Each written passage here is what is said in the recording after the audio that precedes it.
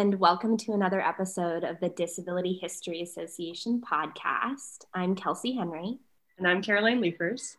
And today it's our pleasure to speak with Nicholas Horenik, who joins us from the Department of Historical Studies at the University of Toronto, Mississauga. Nick is a Social Sciences and Humanities Research Council postdoctoral fellow who specializes in women, gender, and sexuality studies with research interests in disability and CRIP studies, queer studies, feminist STS, philosophy, sociology, history, all that good stuff.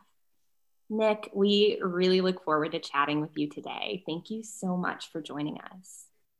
Thank you very much for having me. Yeah, so I had the pleasure of happening across your work when I was wearing one of my other professional hats as the editorial assistant for Disability Studies Quarterly, or DSQ. And I copy edited your article, No Sorrow, No Pity, Intersections of Disability, HIV/AIDS, and Gay Male Masculinity in the 1980s for DSQ's forthcoming June 2021 issue. And as soon as I read it, I was like, we have to get Nick on the podcast. One of my favorite questions to ask folks, just to start, is when you realized that disability studies was relevant to your work, or that you were already doing disability history in one way or another, but maybe you weren't calling it that initially, or you didn't realize that's what you were doing initially. Was your path to disability studies chosen? Did you know that you wanted to go in that direction, or did the field sort of find you in an unexpected way? So thank you for that question. It's a really good question, and it actually was unexpected. My arrival in disability studies, it was a pleasant, surprising arrival. So most recently, I would say, disability studies began to really show itself in the final chapter of what was my dissertation, but is now a forthcoming book I have. It's under contract right now with University of Toronto Press. And I was interested, of course, with gay male masculinity as I focus on it throughout the book. But the last chapter, because I end in 1987 for various reasons, mainly because the source I'm using as the premise ends in 1987, it was important to, I felt, the last chapter deal with HIV and AIDS. But one of the things that stood out to me the most was the way in which they discussions around gay masculinity and gay male bodies use the language, particularly those that were debilitated by AIDS, and I say that purposefully, because they use the language of disability. And so I began to unravel this and say, this is more than semantics. It's more than simply, a peculiar word choice, but rather it resonates for the ways in which we understand bodies and the way that bodies move through time and space. And it made me start questioning the ableism in other aspects of my work. And so it was a really, really organic evolution, I would argue. But then I look back on older research I have done. So I have an article that came out in 2015 on what was called the Peacock Revolution. And this was just sort of a brief fashion movement in the late 1960s and early 1970s, inspired by Hugh Hefner and the Bachelor phenomenon of where they could wear cravats and gold suits and, smoking jackets and think of Austin Powers in some way. There's a flamboyancy. But I thought, this is really interesting because this is a time period, think about it, it's the late 60s, early 70s, gay liberation starting to take hold. Gay visibility is growing exponentially as a result. And what we're seeing is straight men acting very flamboyancy, cosmopolitan or metropolitan, and gay men, in fact, are acting in some ways more butch. So I'm like, whoa, what's going on here? They're almost speaking to each other without speaking to each other. And I saw ads that would talk about how the designer for clothing, it would bring up Dior or someone, whoever's marketing certain products. And they would bring up the sexuality of the designer, saying, they're not just another mad gay designer. And that's quite a literal quote that was in one of the ads. But to reassure men who bought those clothes to say, but you're not going to have your sexuality or masculinity questioned for being interested in fashion. So just because they are doesn't mean you aren't. And so I began to think about where the primacy of the body was in that respect, and the way in which bodies are framed and contorted in advertisements, and to think about how we understand and we read bodies. So I've always been interested in the body, and that's when I began to see these broader questions of ability, and the way we also see bodily failure. And then that's what led me right to disability studies. And then the beautiful thing about disability studies, of course, is that it flips it on its head, and it makes me think about bodily failure in almost complete reversed terms, and start thinking about ability as something of a failure of consciousness, or something that is so ubiquitously powerful because it's invisible, right? Which is often what disability studies does, is to highlight the invisibility, what we don't want to see, right? So yeah, so it was a very organic movement, definitely out of my dissertation and my first book, but it's actually coming to shape my second book, which I'm happy to talk about at later on.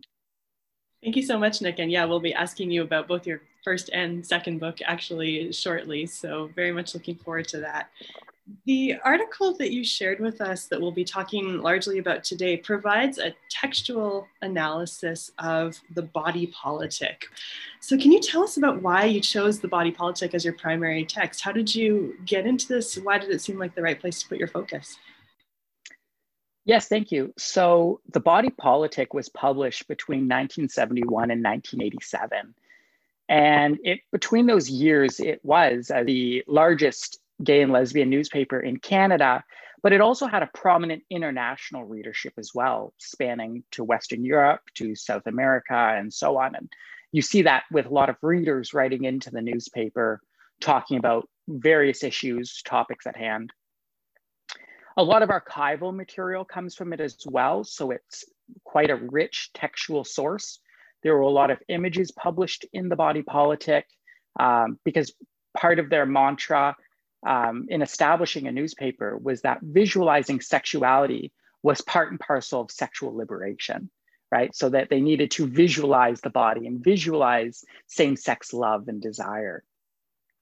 So the politicking that was going on in the body politic was quite large, and the editorial collective who had started the body politic came out of the We Demand protests of 1971 on Parliament Hill, in which, of course, early gay liberationists set out a series of demands, if you will, to end the systematic oppression of gays and lesbians in the country, particularly because up until 1969, homosexuality was criminalized. And it was only in 1969 that it was partially decriminalized in Canada.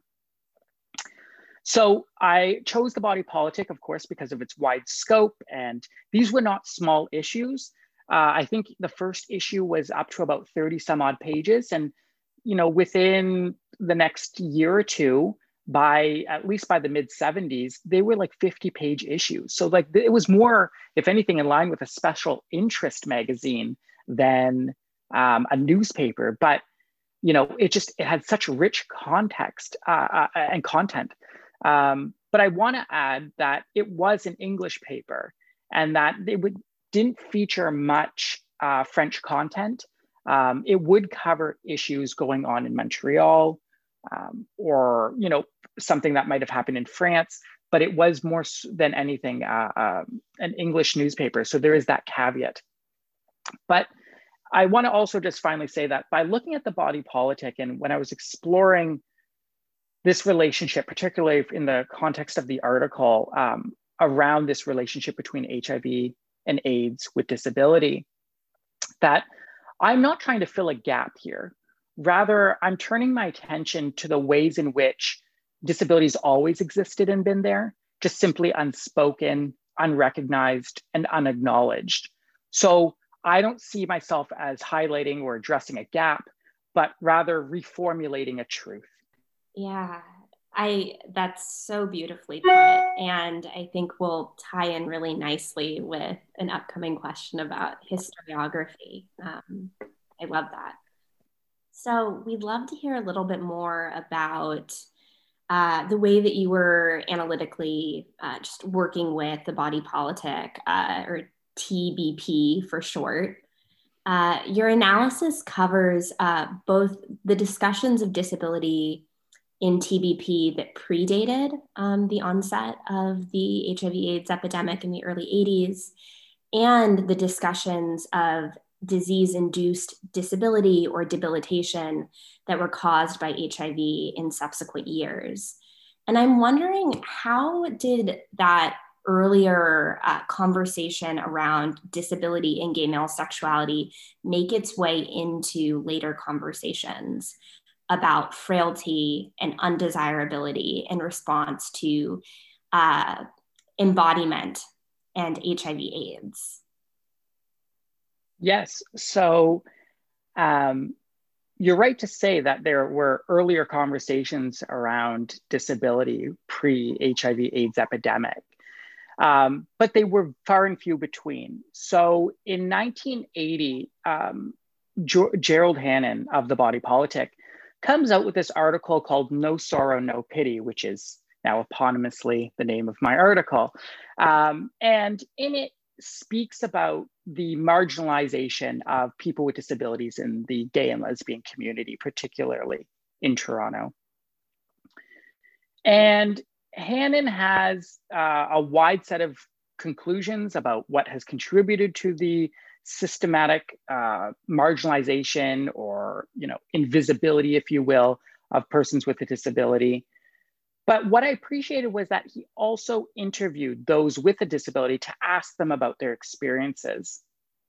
So I remember there was an individual by the name of Richard, and Richard actually spoke about what it was like to navigate the queer community as somebody who was blind.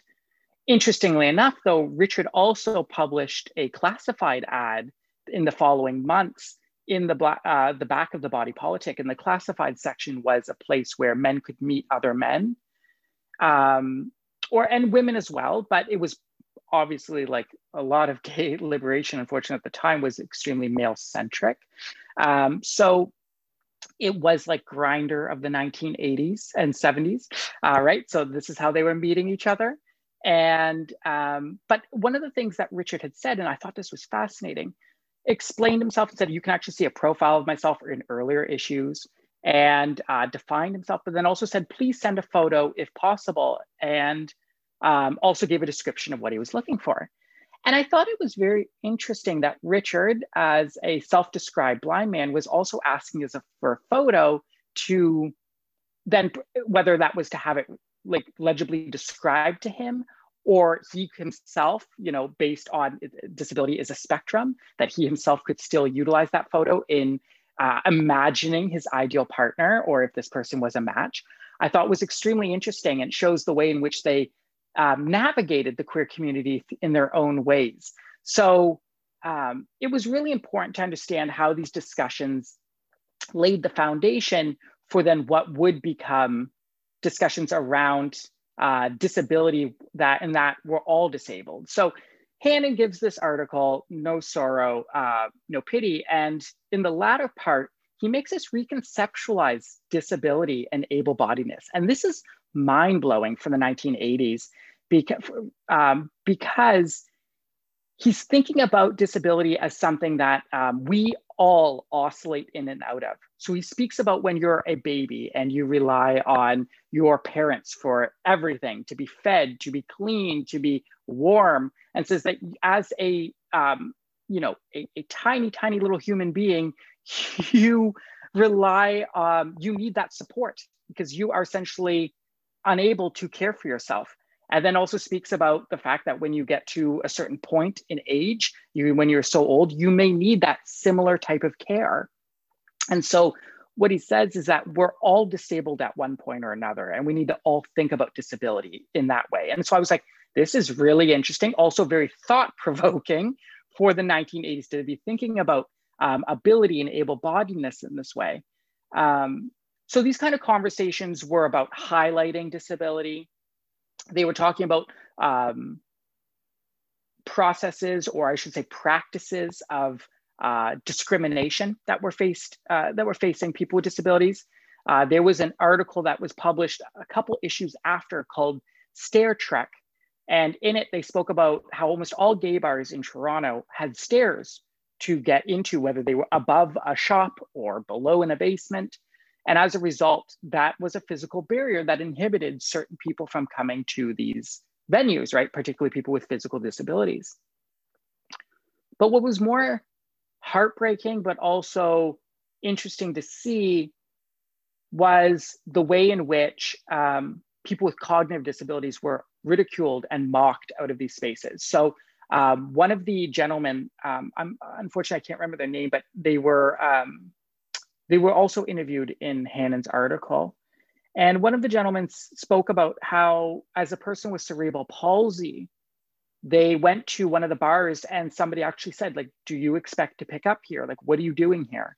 And so there was a policing of space. And like, I think it's extremely important to remind ourselves that one of the reasons why people with disabilities were marginalized or made to be invisible in the queer community was not simply because of formal institutions like institutionalization and practices, but informal practices like bullying and hazing and so on.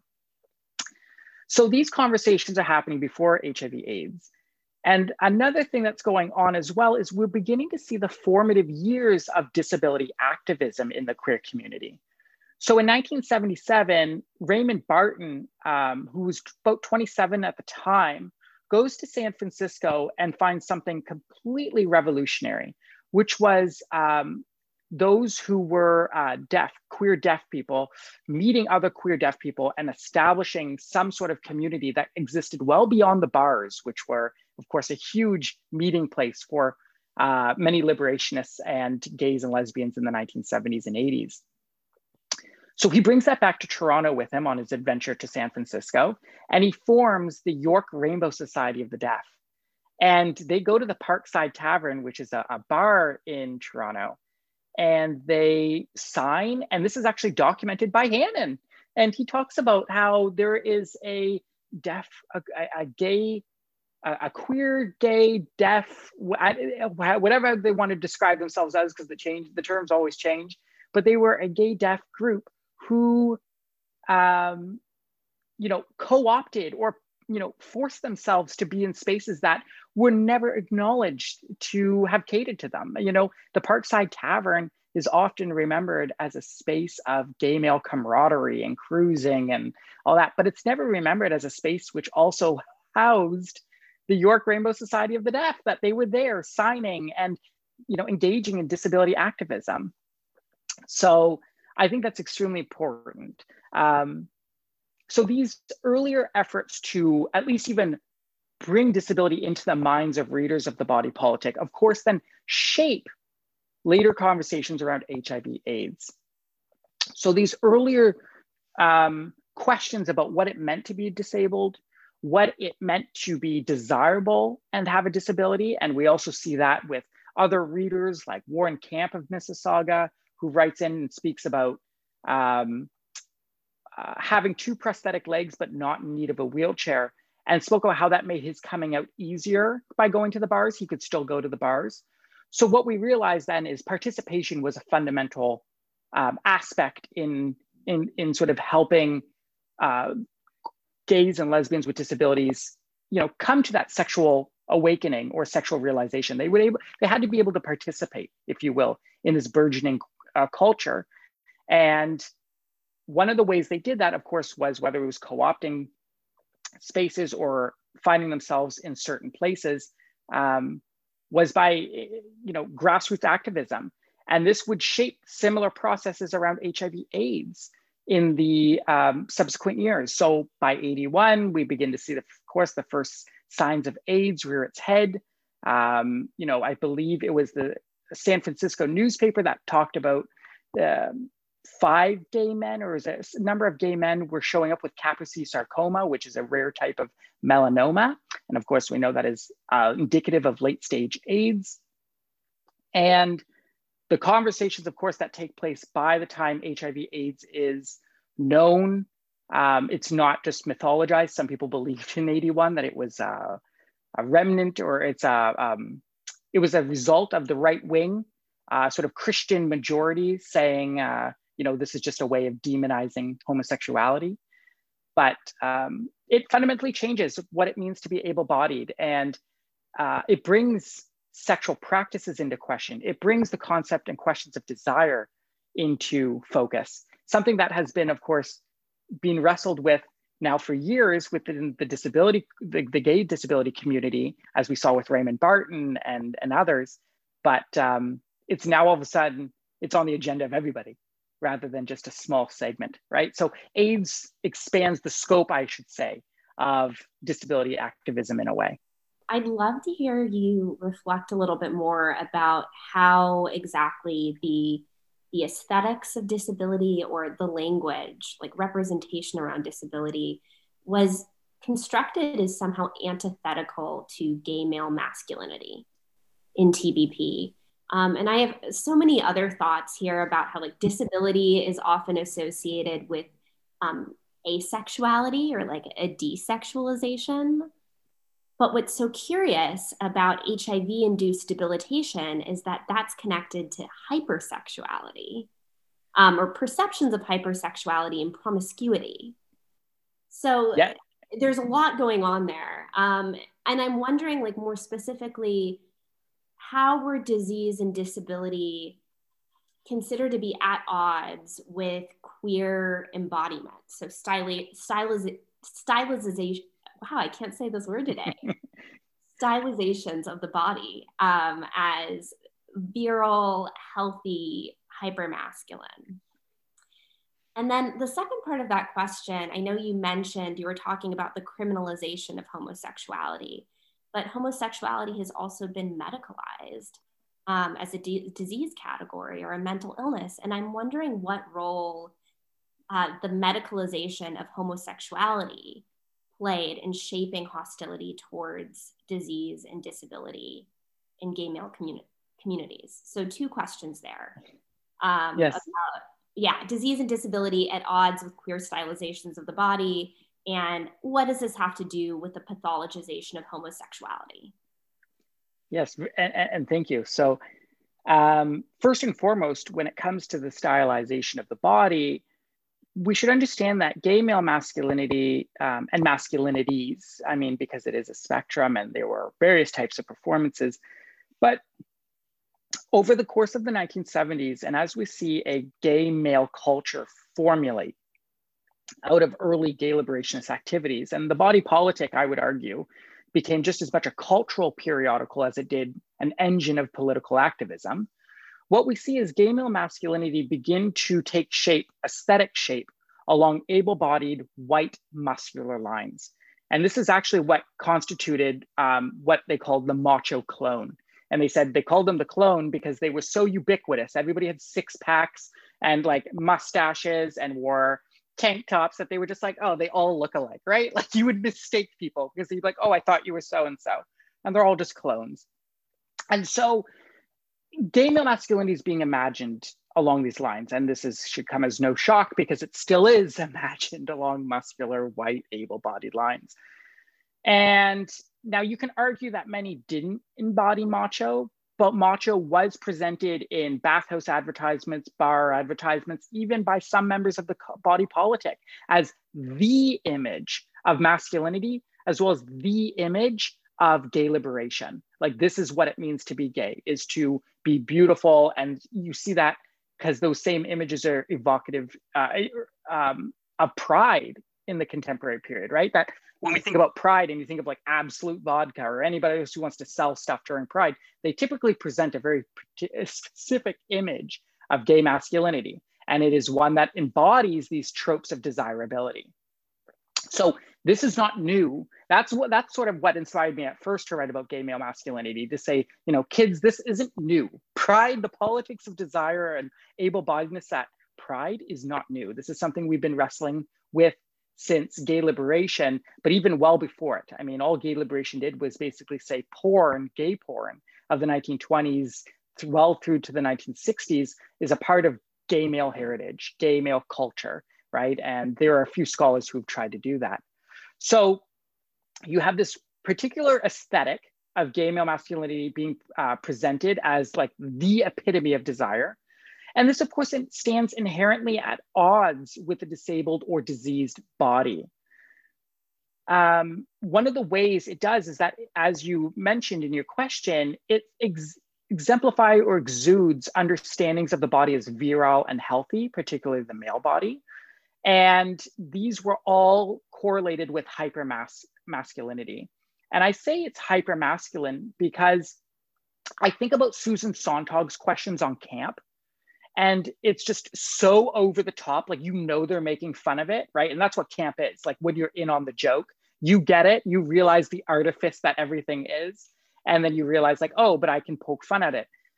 My issue is, and this is where I dance between being post-structuralist on one hand and sort of saying there's no self and everything's an artifice and social construction, but then saying, in some ways, I think of like Irving Goffman and dramaturgy and sign vehicles, in which saying, but these were also ways in which people began to identify with the community around them. And by saying, like, I want to participate in clone culture, or I want to look like that, or I don't look like that, so I feel like I'm failing.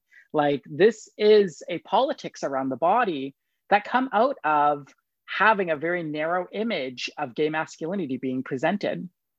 So those with a disability, of course, are not going to see themselves represented. And there was this particularly provocative image I saw, and I want to say it was in the body politic. Please don't hold me to it, though, but it was during my archival findings, and it was in it. And it was an image of a wheelchair and no one in it. And I thought nothing could exude the invisibility faced by people with disabilities more than that image of saying, you know, they see the wheelchair, but they don't see the person in it. They don't see the sexuality of the person, the desirability of the person in it. They simply see disability.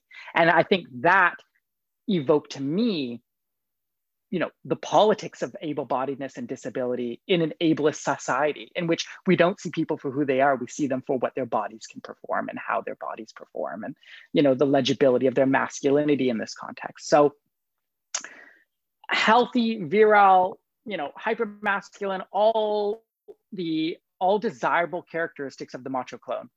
But then HIV/AIDS happens. And what that does is it threatens to strip that male body from its virility, of its healthiness, and therefore relegate it to the periphery as bodies that were perceived as disabled had been. And so I think this speaks in some ways to the second question, because the pathologization, as you rightly put, of homosexuality has been inextricably linked. And this has been since the late 19th and early 20th century. Some might even say before that. But with the rise of sexologists, and you have like Sigmund Freud, you have Magnus Hirschfeld and others who are writing about sexuality. You know, of course, they had much more rudimentary terms for homosexuality. But what that did was, it didn't, just as much as it classified a group of people who shared same-sex desires, it also meant straight people had an awakening and being like, oh, I know what I am, because therefore I know what I'm not. Because like straight people weren't going around in the 18th, 17th century to be like, yeah, I'm a heterosexual. They didn't know what they were. They were just like, oh, I know I'm not engaging in that, so therefore I must be heterosexual. By the time that we begin to see this medicalized shift, we also know that disability has been pathologized to the high heavens. And I mean, part of when we're engaging in crip theory and we're looking at disability studies, it's to break free of that pathology. And that pathologization, the pathologizing language, if you will. And that's something I was very, I thought about deeply when I was talking about those collisions between disability and disease, because I didn't want to repathologize disability. What I wanted to say was that the diseased body, the HIV/AIDS afflicted body, was pathologized using the language of disability. It, you know, within the same community that attacked the medical profession for pathologizing homosexuality. So it was interesting to see the ways in which pathologization doesn't just happen from the medical field and from those with PhDs and fancy titles, but also happens from the ground up within the community itself. And of course, this undoubtedly shaped understandings of disability as well as desirability. And I think of Robert McCruer's concept of stigmaphobic distancing, in which members of a community will distance themselves from others in order to be seen as more normal or more desirable. And in this case, what we see is those with unaffected by HIV/AIDS, or even those with it, distance themselves from disability, or those without the disease distance themselves from HIV/AIDS because they wanted to be seen as not just healthy and virile or masculine or normal, but as a way of saying that they could be accepted or tolerated in mainstream society, just as queer folks had done with persons with disabilities throughout the 70s. And I don't want to generalize, by the way, and say that everybody did it, but there's a cultural process that's going on, a broader shift to how we appreciate and bodies we don't appreciate, right? As Judith Butler would say, bodies that matter. Well, what bodies don't matter? That's really interesting. There's so much there to unpack about the power of pathologization as a way of sort of regaining control over a crisis, right? A really scary situation that's striking at the heart of newly won freedoms for the gay community in this period, right? Let's talk a little bit more about some of the specific debates that you see showing up in the pages of the Body Politic about these representations of disability and disease that reinforce the, quote, undesirability of the AIDS body, while simultaneously addressing stigmas of the disease. Can you give us some more detail there?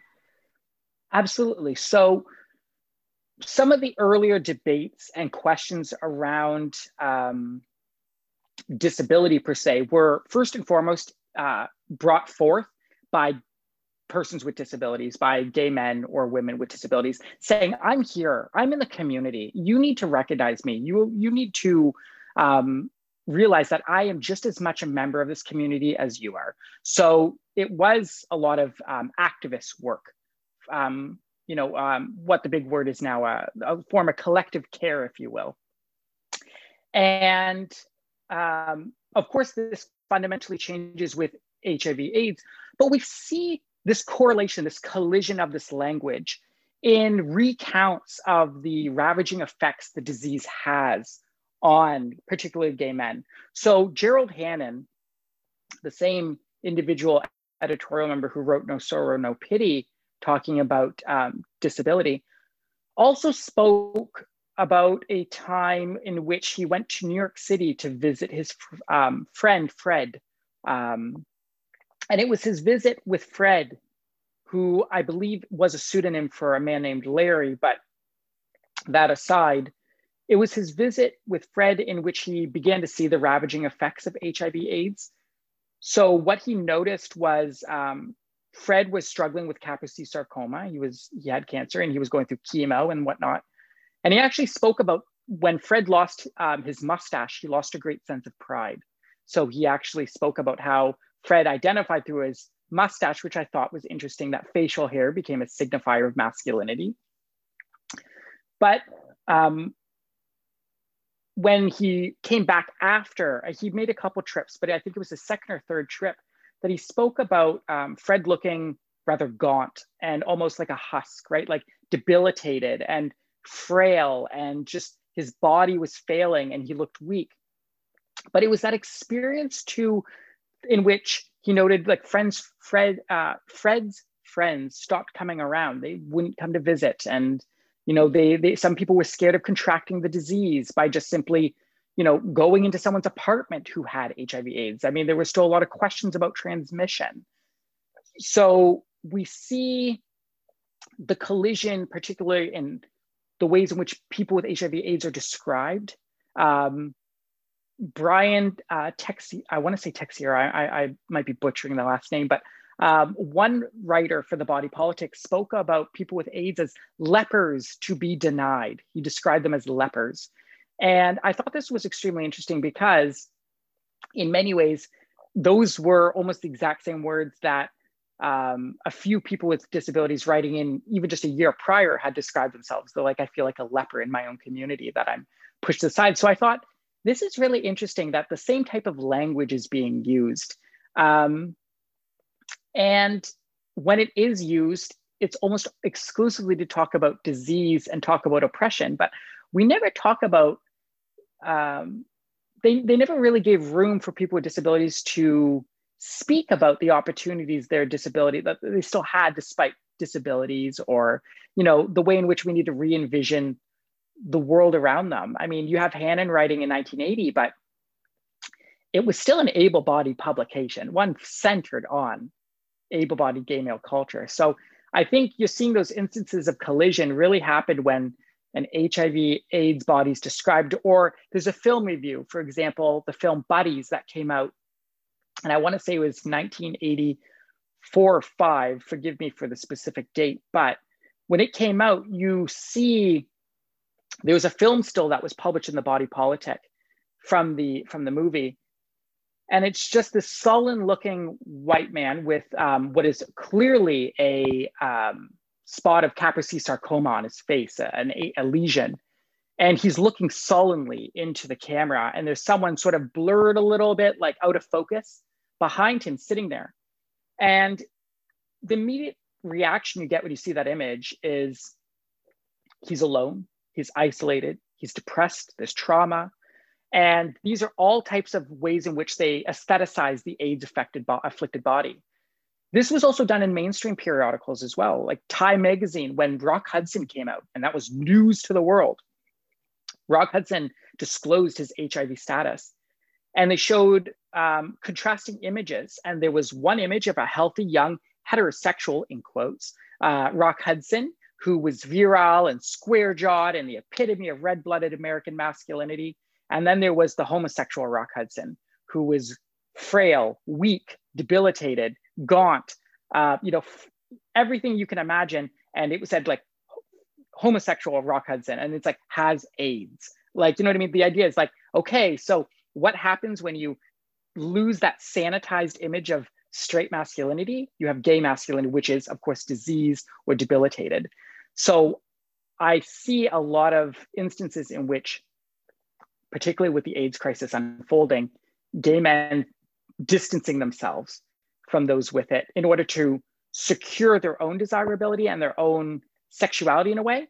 And it's one of the reasons why you also see a lot of bodybuilding and gym culture take off, because there was this idea that if I could have muscles and I have a healthy looking body, then no one would mistake me for having AIDS because I don't look gaunt. I don't look like that. So there was a politics of aesthetics wrapped up in this whole larger concern around sexuality and desirability.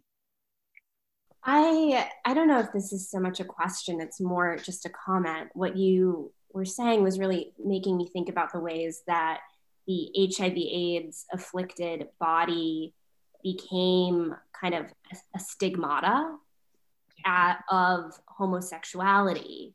And yes. I'm thinking about kind of the far right, like conservative responses to HIV/AIDS as the wrath of God, and kind of the epidermalization of gay sin.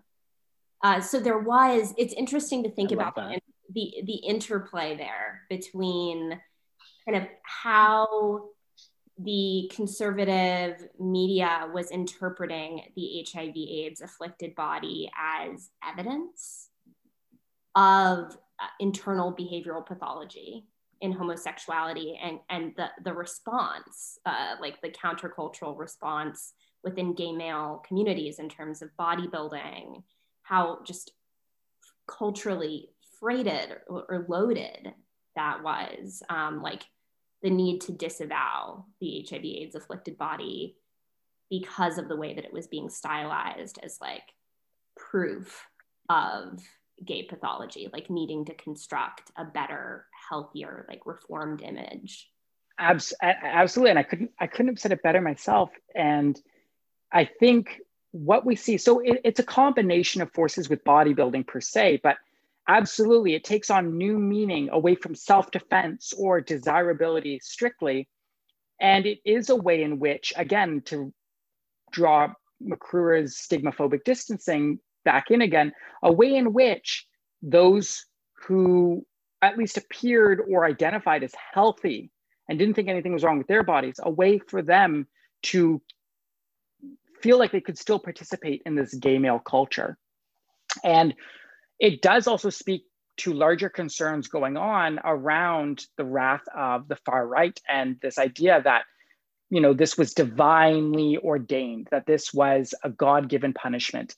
You have the far Christian majority with like Anita Bryant and the moral majority, if you will, who spoke out against homosexuality. And that's why I think there was such hesitancy at first to believe that AIDS was even a thing, because they thought this was a lot of, you know, myth making and scare tactics, fear mongering among that Christian sect who believed homosexuality to be a sin. And this was very much a response to the Christian right, but they also felt that Christianity and sort of this moral conservatism was a bedfellow to medicalization.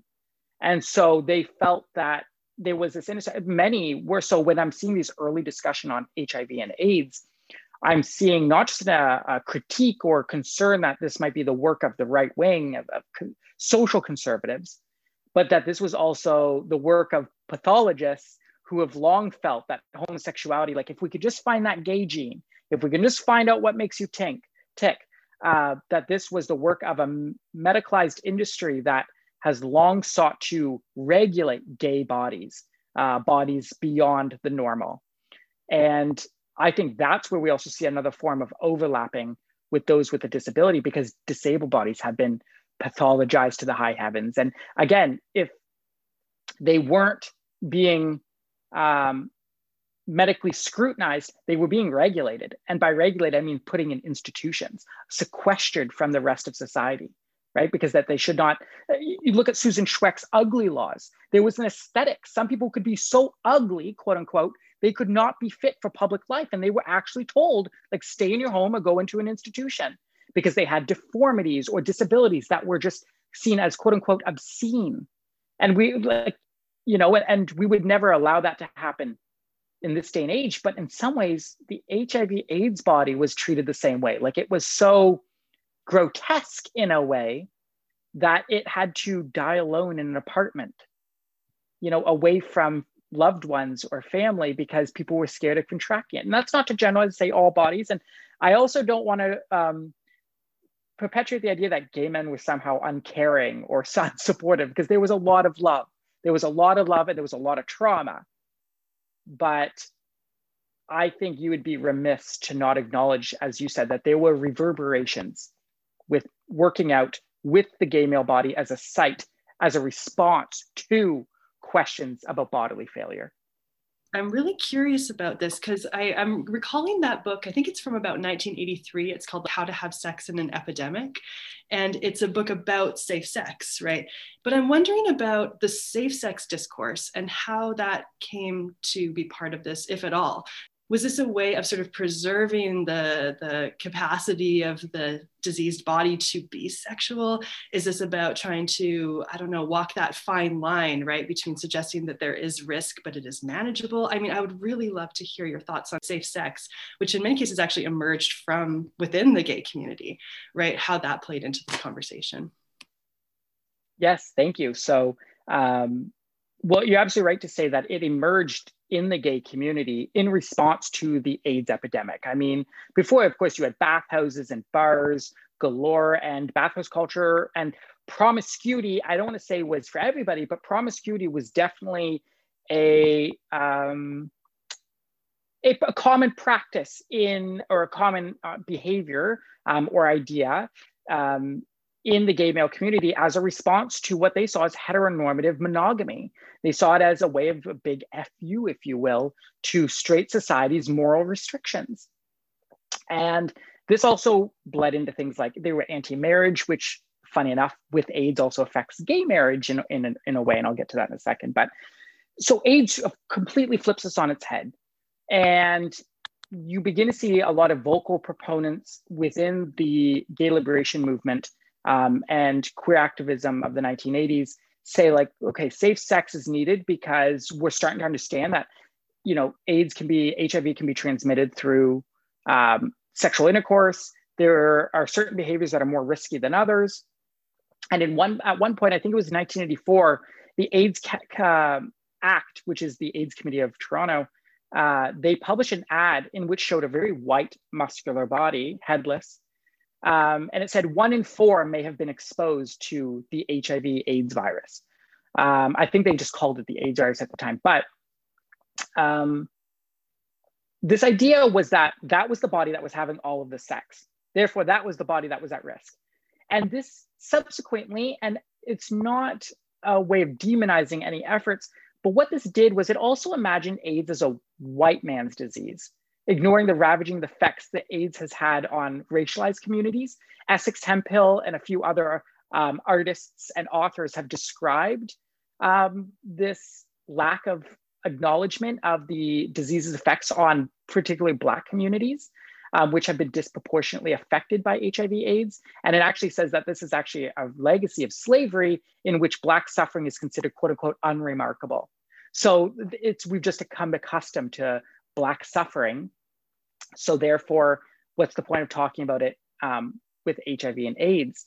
And so in Toronto, so you have these efforts to visualize the AIDS body.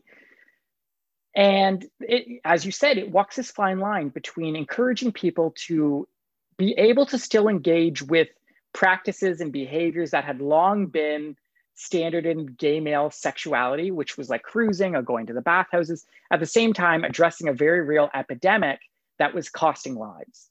And for many, they didn't necessarily want to give up their sexual practices. And so safe sex was I think the best compromise they could think of was through condom use.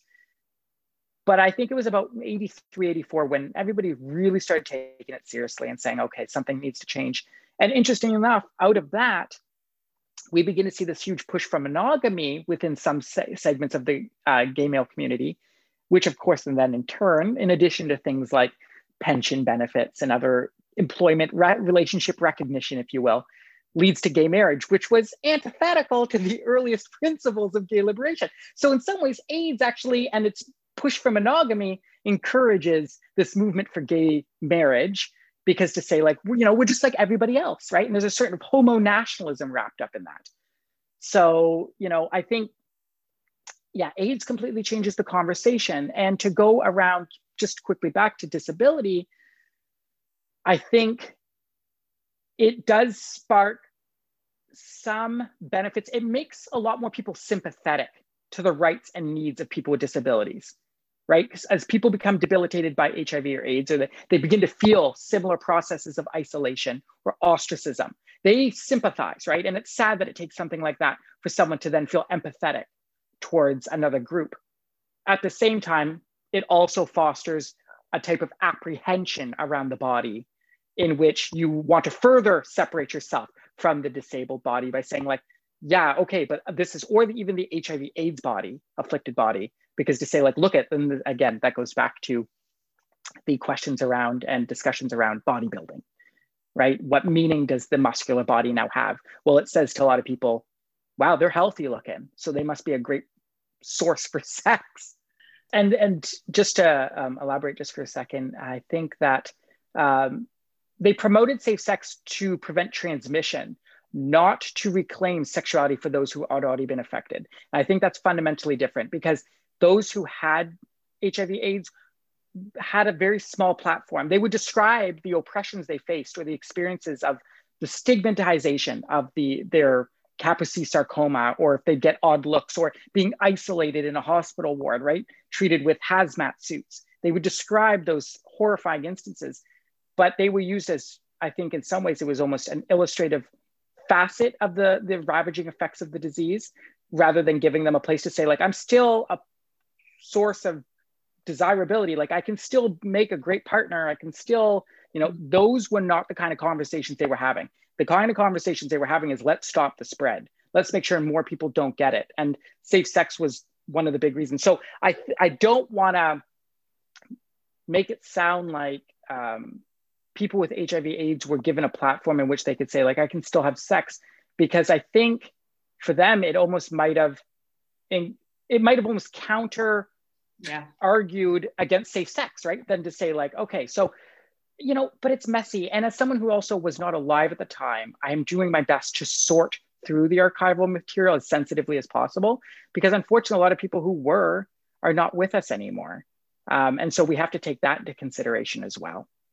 That's super important. Thank you so much, Nick. And it reminds me of that scene from And the Band Played On, where they're talking about Gaetan Dugas, and there's that, it's meant to seem grotesque, this idea of Gaetan Dugas like having sex, and then something about him looking down and seeing his Kaposi's sarcoma on his body, and then saying something to the effect of, maybe you'll have this too.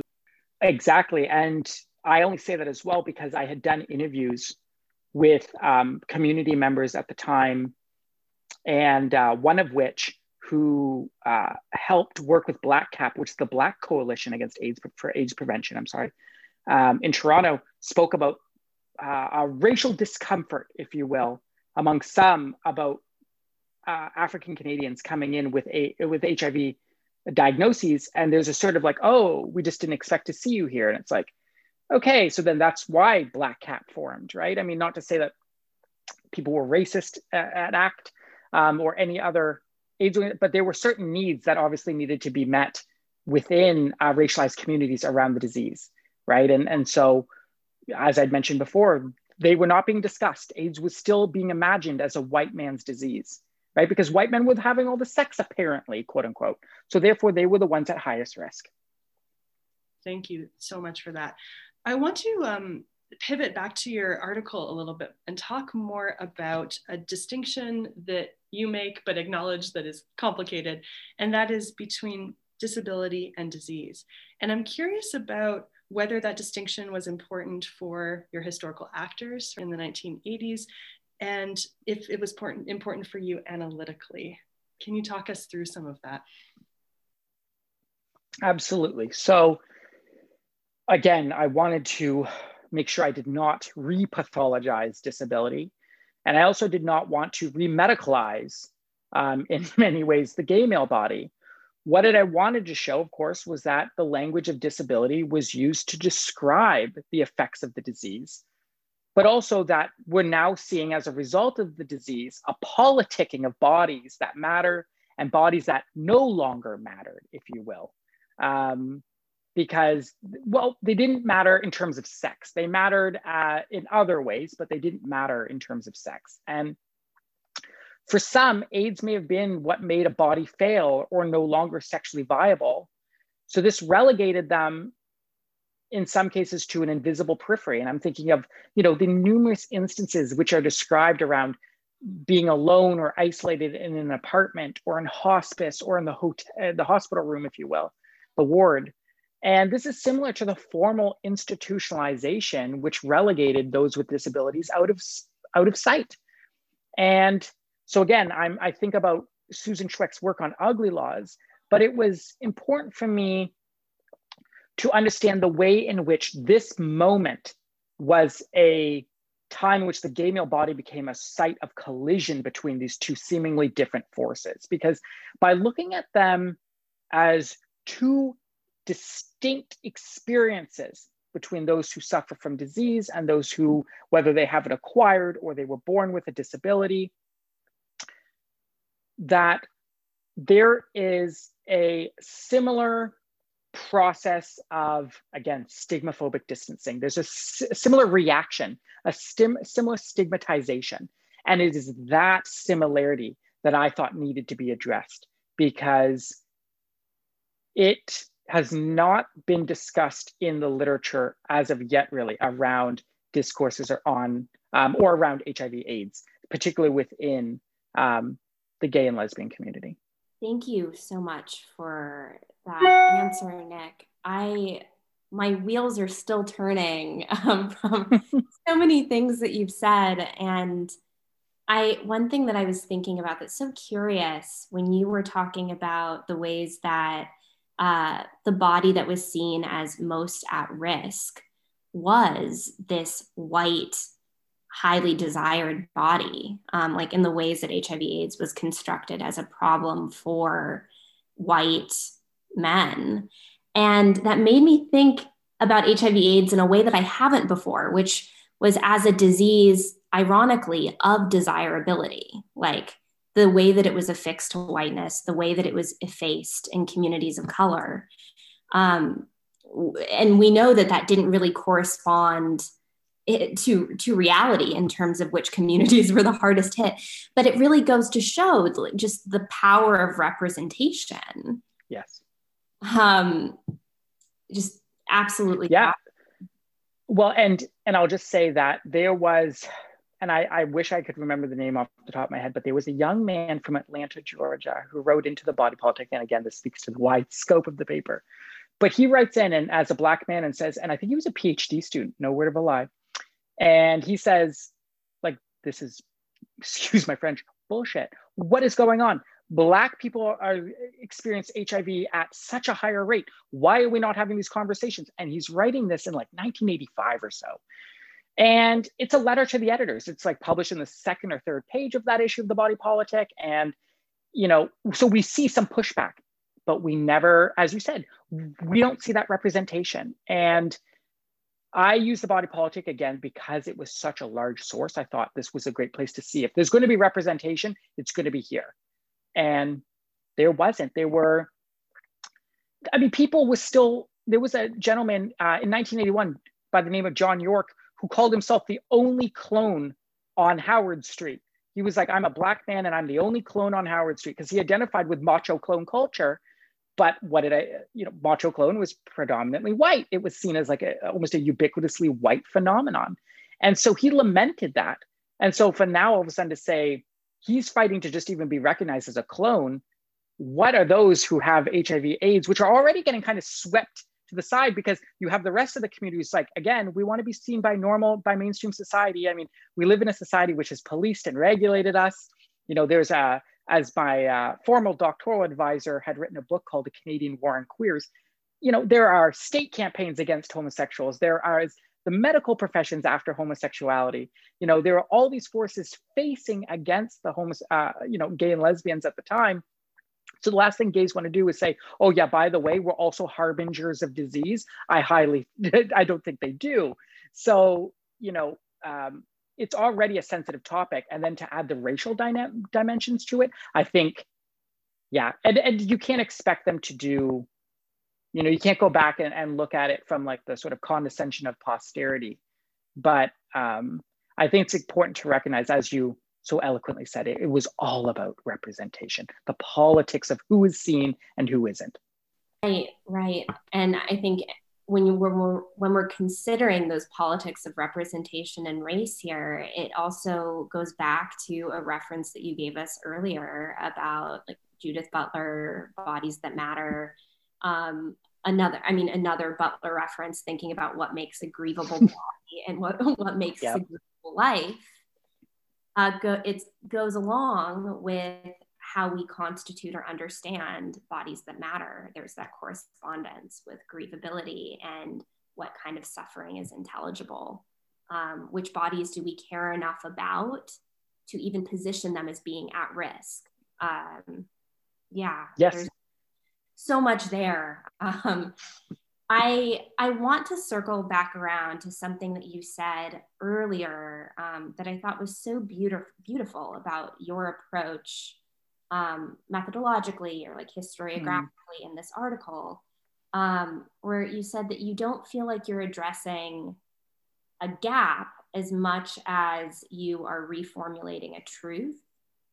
And I think this ties in really beautifully with something that I've been thinking about historiography, just the historiography of HIV/AIDS, and the ways that it has yet to adopt writ large, like a disability studies framework as a critical lens, in the ways that you are thinking about the interanimation of disease and disability, like a language of disability during the AIDS epidemic. But of course, disability was always there. Like I'm thinking about like Doug Bayton, I'm going to paraphrase it, but this idea that like disability is everywhere in history, you just have to know how to look and where to look. So I'm wondering, like, what do we have to gain from framing this history through a lens of disability studies or through a lens of disability history? Well, I mean, first and foremost, of course, we have the opportunity to learn that, again, people with disabilities, gays and lesbians with disabilities, were there all along, right? I mean, that's first and foremost, that they were just as much a part of the gay and lesbian community of the 1970s as were cisgendered gay men and women. And I mean, we've done this with Stonewall. We've talked about people like Marsha P. Johnson and Sylvia Rivera, and we're rewriting history in that respect, but we haven't done the same with disability studies, with persons with disabilities, and particularly in HIV/AIDS narratives. But I think one of the beautiful things about disability studies is it also gives us an opportunity to learn more about the feelings of isolation, loneliness, and the critical relationship many victims of AIDS had with their body. And I think the concern for bodies, anger at bodies for failing, shame or guilt around bodies that might not perform these legible or these desirable performances of gender or sexuality, they evoke certain emotions. And I think that helps us work through them and locate those emotions. So I think of Anne Cvekovich's An Archive of Feelings and the way in which we can understand emotion after it has been experienced. And Matt Cook has actually done this, and I believe it was in 2017, explored this in the Archive of Feelings, an article with the AIDS crisis in Britain. And it's brilliant because it gives us an idea of how we begin to push an analysis of that trauma, that those emotions, those experiences around HIV/AIDS in a way that decenters ableism, that it shows, it gives us the tools to unpack HIV/AIDS as simply an epidemic, which I think by looking at strictly in terms of disease, in some ways repathologizes the narrative. It places it almost exclusively within the realm of medicine. And yes, we can talk about the cultural reverberations we have had with the disease, and there has been plenty of narratives on this, plenty within the historiography. But what has yet to be explored is the way in which this impacted conversations around disability and, or even marriage, as I mentioned before, that I would make the argument that AIDS fundamentally changed the meaning of what gay marriage could possibly be for the queer community in a community that had long been almost, I would say, opposed to the idea, or systematically opposed to regulated monogamy. Like, if it works for you, it works for you, but don't tell me it has to work for me. And I think that reformulates as well. But it provides us with a new comprehensive set of tools to approach HIV/AIDS as something that does more than affects the body. It affects cultural representations of bodies and how we come to prize and desire certain bodies, right? I think I always see this as a breadcrumb of trails to how do we get to now? How do we get to a day and age in which still all the bars and, prides and all these festivals, they promote a particular image of gay men, one that has not changed very much. I mean, I show this when I'm teaching this.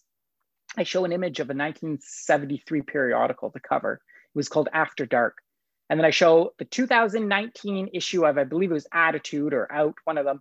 And it was, a gay male porn star. And it's like his gym regiment. And I'm like, oh, who cares? But you see this and you're like, and everybody's like, I was like, what's changed? People are like, nothing. And I'm like, very good.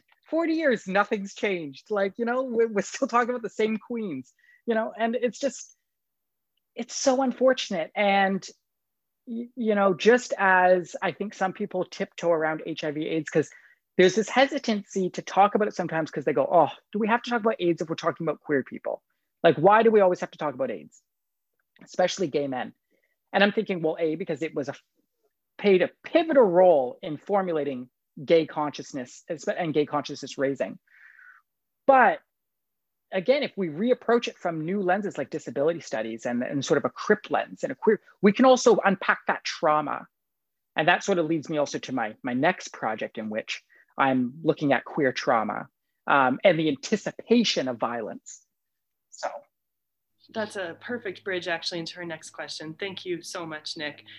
we want to ask you about both of your books. So we understand that you currently have a book manuscript under contract with U of T Press, University of Toronto Press, and that's Politicking the Body, the Aesthetics of Masculinity During Gay Liberation, 1971 to 1987.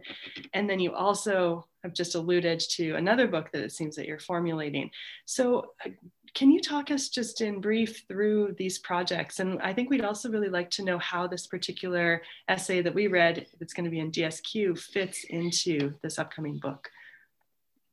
Yes, thank you. So my book under contract with the University of Toronto Press, tentatively titled Politicking the Body, of course, is based on my doctoral dissertation, but has since been reformulated. And as I've continued to enmesh myself in disability studies, has been repacked and reshaped, as all good books eventually become. It ends up being almost unrecognizable from its dissertation. But this book in of itself looks at the body politic and explores the integral links between the presentation and aesthetics of gay male masculinity and the visible politics of gay liberation. And what I argue essentially is that gay liberationists played a fundamental role, and in this case, the body politic played a fundamental role in mediating notions of gay male masculinity, what it meant to be a gay man, how one could look like a gay man, what was a desirable performance of masculinity. And this was wrapped up in the politics and the benefits of a sexual liberation. And so we see images and representations and discussions of masculinity, particularly the white macho clone body, the perpetuation of racialized notions of masculinity, particularly the idea of like Asian docility or black hypersexuality.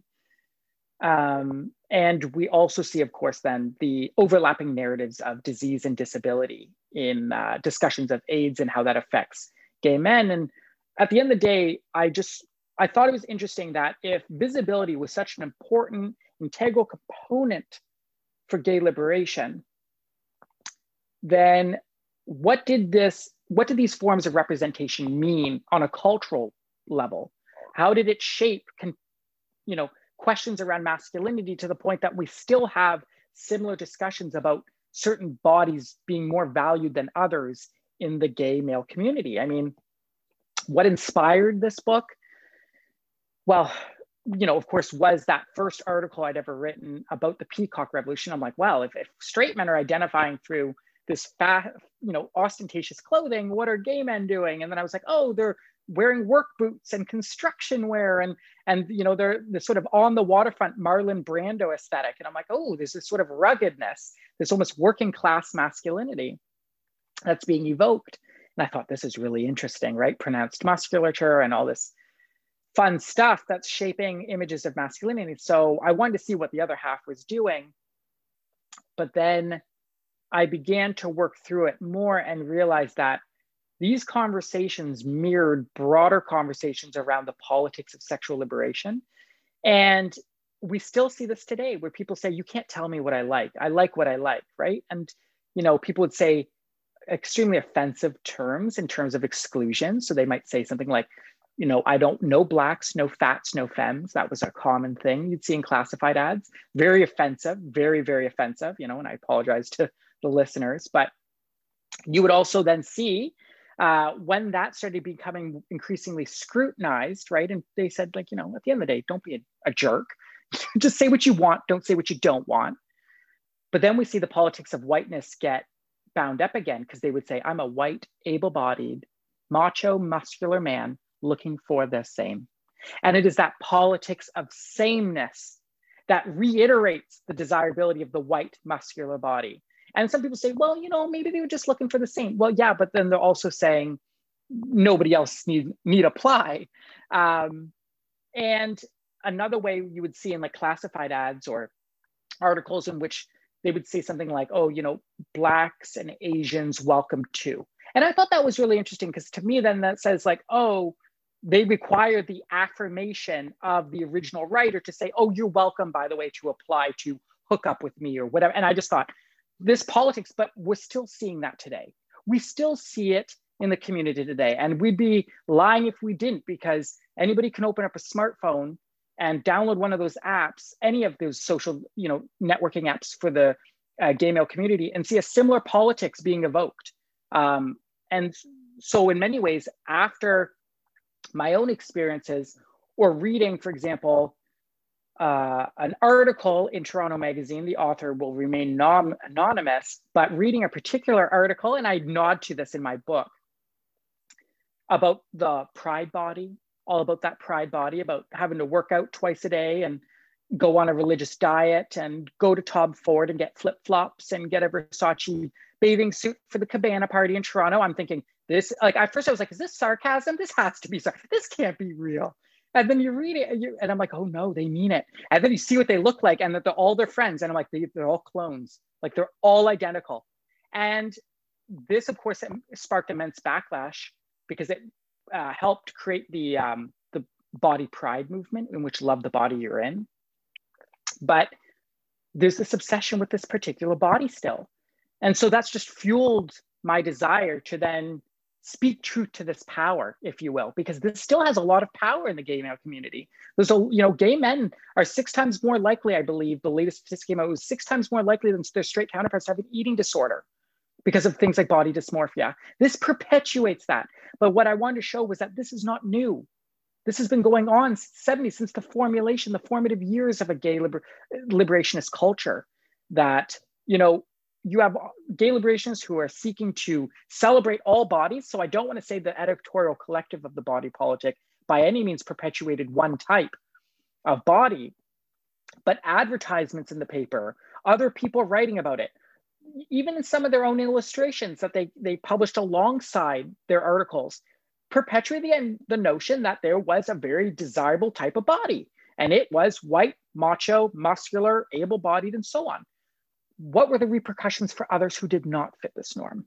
That's what I was interested to know. I didn't really care as much about macho as much as I cared about what it meant to not be macho, And we see similar politics around effeminacy and whatnot, and failure of gender come into play. And so that's essentially my book in a nutshell, is exploring those mediations of masculinity and what they mean.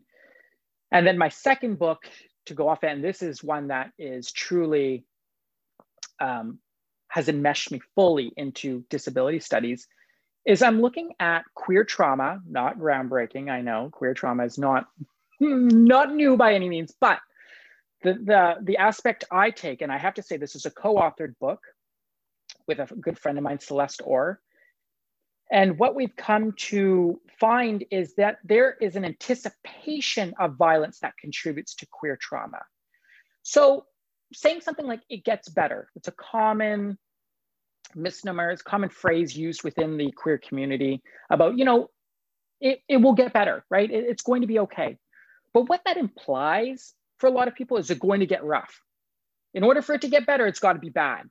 So whether that's bad now, or that you can expect, especially when you disclose your sexuality or your gender identity, it's going to be pretty shitty, but it will get better. So I'm approaching it from almost a pre-traumatic stress disorder, like what happens as a form of pre-trauma, and then wrestle with the politics of this ableism, of this. In some ways, we have ugly laws 2.0 within the queer community, because we don't want to envision bodies that fail, bodies that don't matter. I mean, we still wrestle with the politics of desirability. So Celeste and I were thinking about the ways in which this continues to reverberate in the contemporary queer community. But as a historian, I'm always keeping in mind that there are historical linkages, that this does not exist in a vacuum. It is actually from a long, rich history about the ways in which bodies that fail or are perceived as disabled or just do not fit a norm or mold are ostracized or regulated, right? I mean, I could tell you the countless times in Ottawa I've heard that it's a conservative city, right? It's a government town. It's like, It's our capital. And there's a lot of talk about, as a conservative city, if somebody's more flamboyant or has purple hair or whatever, that they're going to have a harder time dating in the city as a gay man, because, you know, it's a conservative city and people want that very mask for mask crap. And they want that legible, conservative, traditional type of masculinity. And I'm thinking about this and I'm saying, okay, you don't necessarily have to put someone else down to enact this type of trauma. I mean, this trauma can be also enacted by the fact that you're even acknowledging that you're excusing that type of policing because it's a conservative city, right? That all it says to people is like, stay in your nice little neat box. And if you transgress it, there are consequences. Like, you are no longer a desirable man. If you butch up, everybody's going to love you. But I see that as I see that as a violent act. I see that as another form of violence.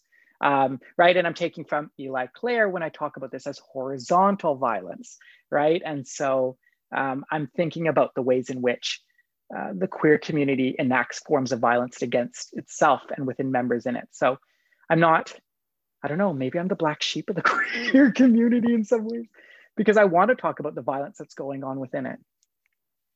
Well, it's so interesting. The way you're talking about this anticipatory trauma within the community. Yes. Because of anticipated trauma from outside the community, right? It's this, yeah, a really, really vicious sort of situation. And also really understandable, knowing the history, right, of why people feel the need to protect their communities in this way.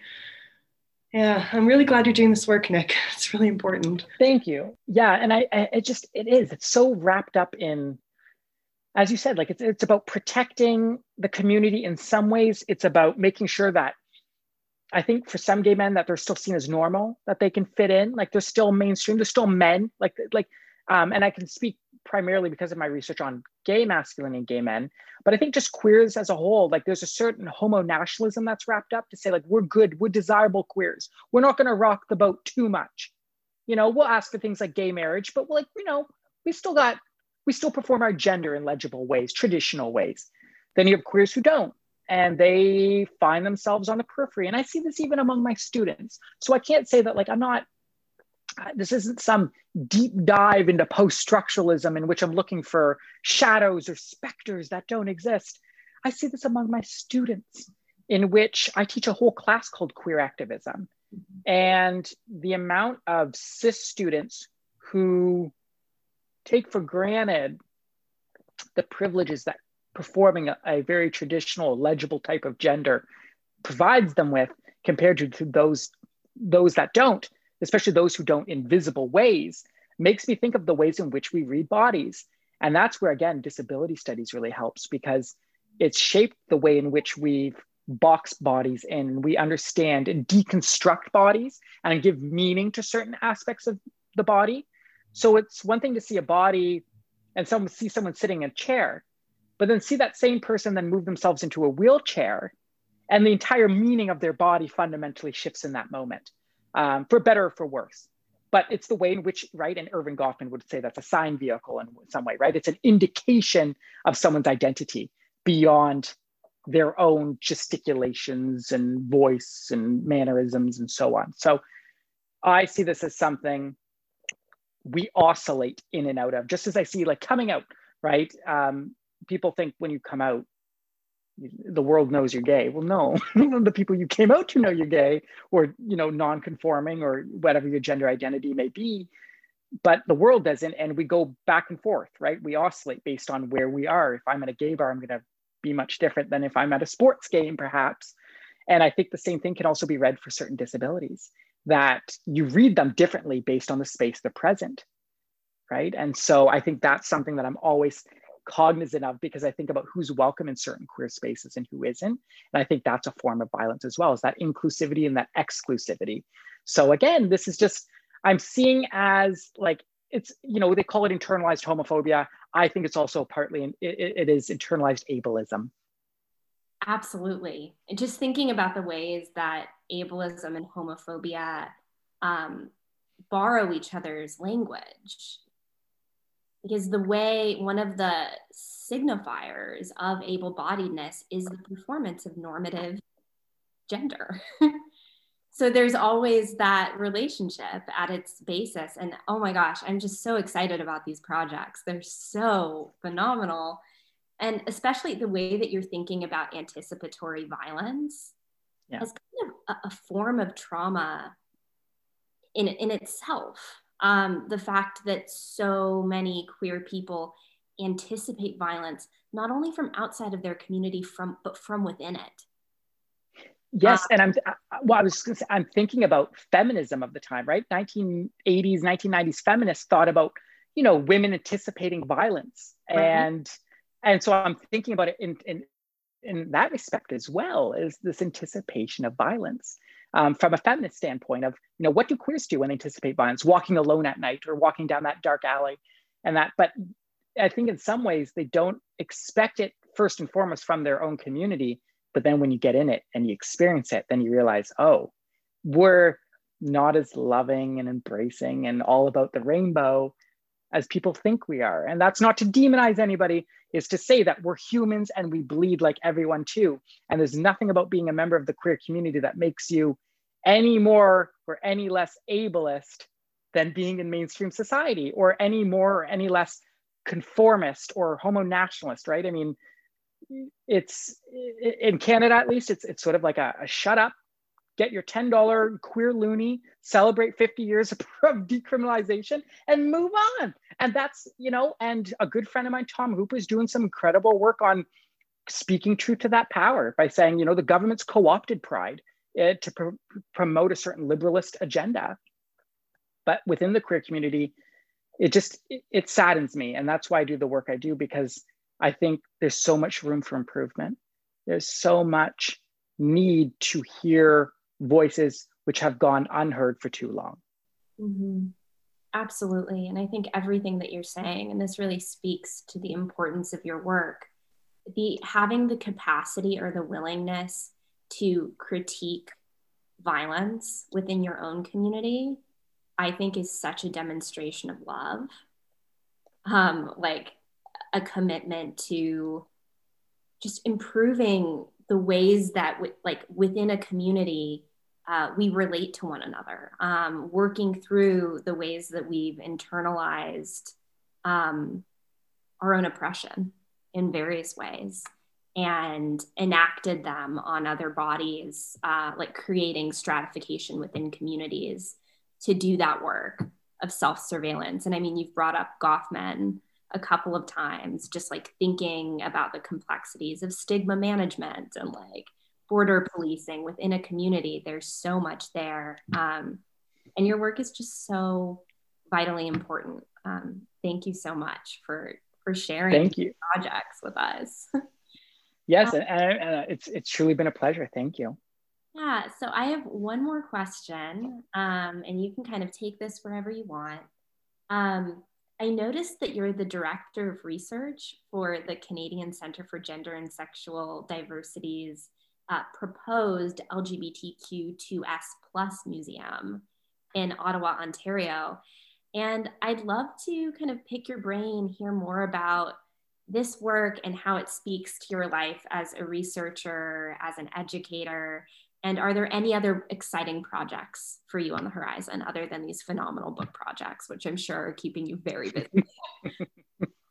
Yes, thank you. So the Canadian Centre for Gender and Sexual Diversity, which is, I like to use the acronym for the sake of brevity, the CCGSD. So they are a national organization headquartered in Ottawa. And at the time, a few years ago, they had started sourcing some money to build what is the first queer museum in the world, a national queer museum. That, of course, since COVID has constantly been changed and is in flux. But one of the things that I've remained, so I still direct a lot of student research there. It might not necessarily go for the museum per se, but one of the things I've learned in my capacity as this research director is the importance and the criticality of having students see firsthand what broader implications that research has, that it can exist well beyond the institution, the halls of academia. So I've mentioned before that I teach a queer activism class at the University of Windsor, and it is truly like my pride and joy. Like, this class is everything I embody as an academic. And one of the things I have students do, and it's not just about writing essays. So I have them write op-eds, and I have them do things like that actually demonstrate a type of queer knowledge and make it accessible for the public. But I also have them go out into the communities, and they engage in what I call experiential learning. And these are practicum-based learning in which they go out and they can make gender-neutral washrooms at a restaurant. They can go and give a training lecture at their workplace about the importance of using gender-neutral pronouns. I think just make the world a better place. And so this is a fundamental core to my classes, but I have them do research in relationship to the CCGSD, because the CCGSD is also housed, where it also provides a lot of support for gay straight alliances across the country. So I find that it's a critical relationship that I have directing student research on any given topic, whether that is on the trans experience, it's looking at two-spiritedness in Indigenous communities. They're looking at, they want to talk about Black trans lives and Black trans liberation, or they want to look at the fundamental need for greater space for Black Lives Matter in the queer communities. Like, there's some really excellent topics and projects. And for me then, to have that then also come back and speak volumes in the classroom and shape how I teach is monumental. So I'll give you one great example, and this is just, again, another direction that disability studies has pushed me in a way.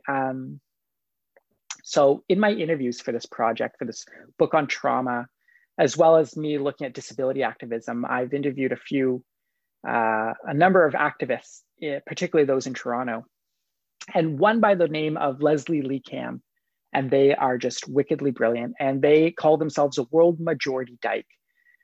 And Leslie Lee Camp has an acquired disability, but has spoken at great lengths about the work they do with seniors and older queers, and the need for greater LGBTQ2S+ training in senior homes and long-term care facilities.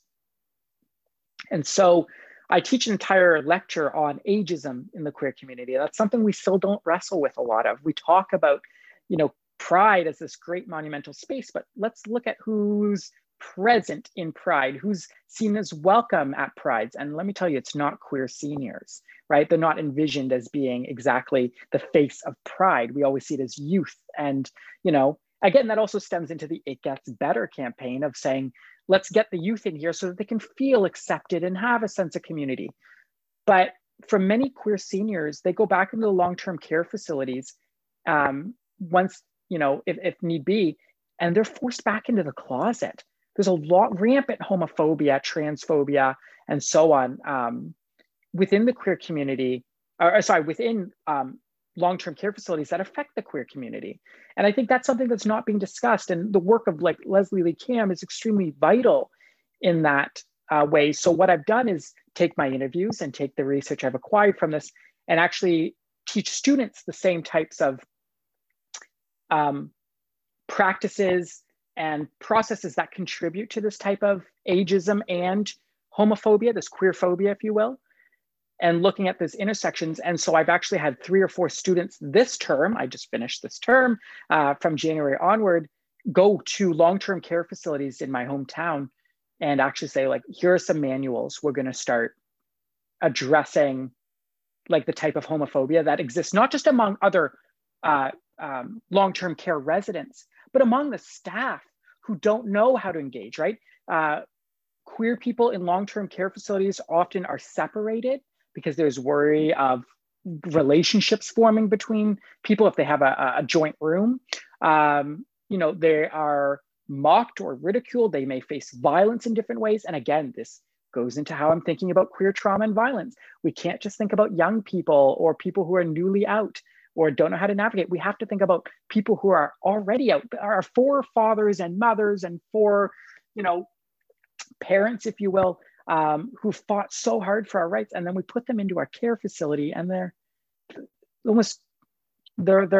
revoked of those same privileges and rights they fought so hard for outside of it. And yeah, so that's sort of my impetus and where I see my research and my education intersect, right? Is acquiring these skills, but then passing them on and making sure students can do the same type of social justice activism, speak truth to that power that I try to do so in my books, in my own work.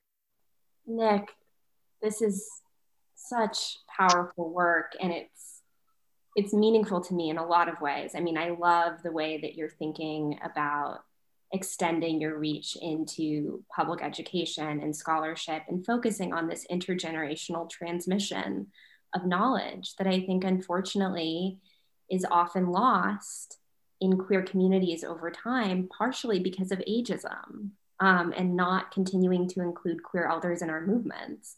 And I just want to talk with you at a later date about the work that you're doing with Leslie in this long-term care facility. I'm working on an article right now on also looking at HIV/AIDS, but I'm really interested in examining the AIDS epidemic as a site of accelerated aging in queer communities, and I'm thinking a lot about ageism within queer community. I wrote my undergrad thesis on growing old as a queer time. Amazing. And was really curious about what are the unexamined parameters of a queer life course, and the ways that queerness is so naturalized in terms of its proper place within youth, to the point that there's a tacit assumption that people age out of queerness. And yes, that correlates with violence and institutionalization, unfortunately. Yeah. Absolutely. Yeah. When I interviewed Joanne Doucette, who was one of the founding members of Disabled Women's Network, okay, and they formed in, I believe, 1984. They were formed, if not officially, 1985. Joanne Doucette, so I'm talking about it, she's been around for a while. I was like, what was it like? She was one of 17 founders of the organization. She said, when you're in a wheelchair, people only see you for your wheelchair. Just as if you were older, you're invisible to younger people. And I thought that was extremely powerful because she spoke about being relegated as what she saw was invisible, being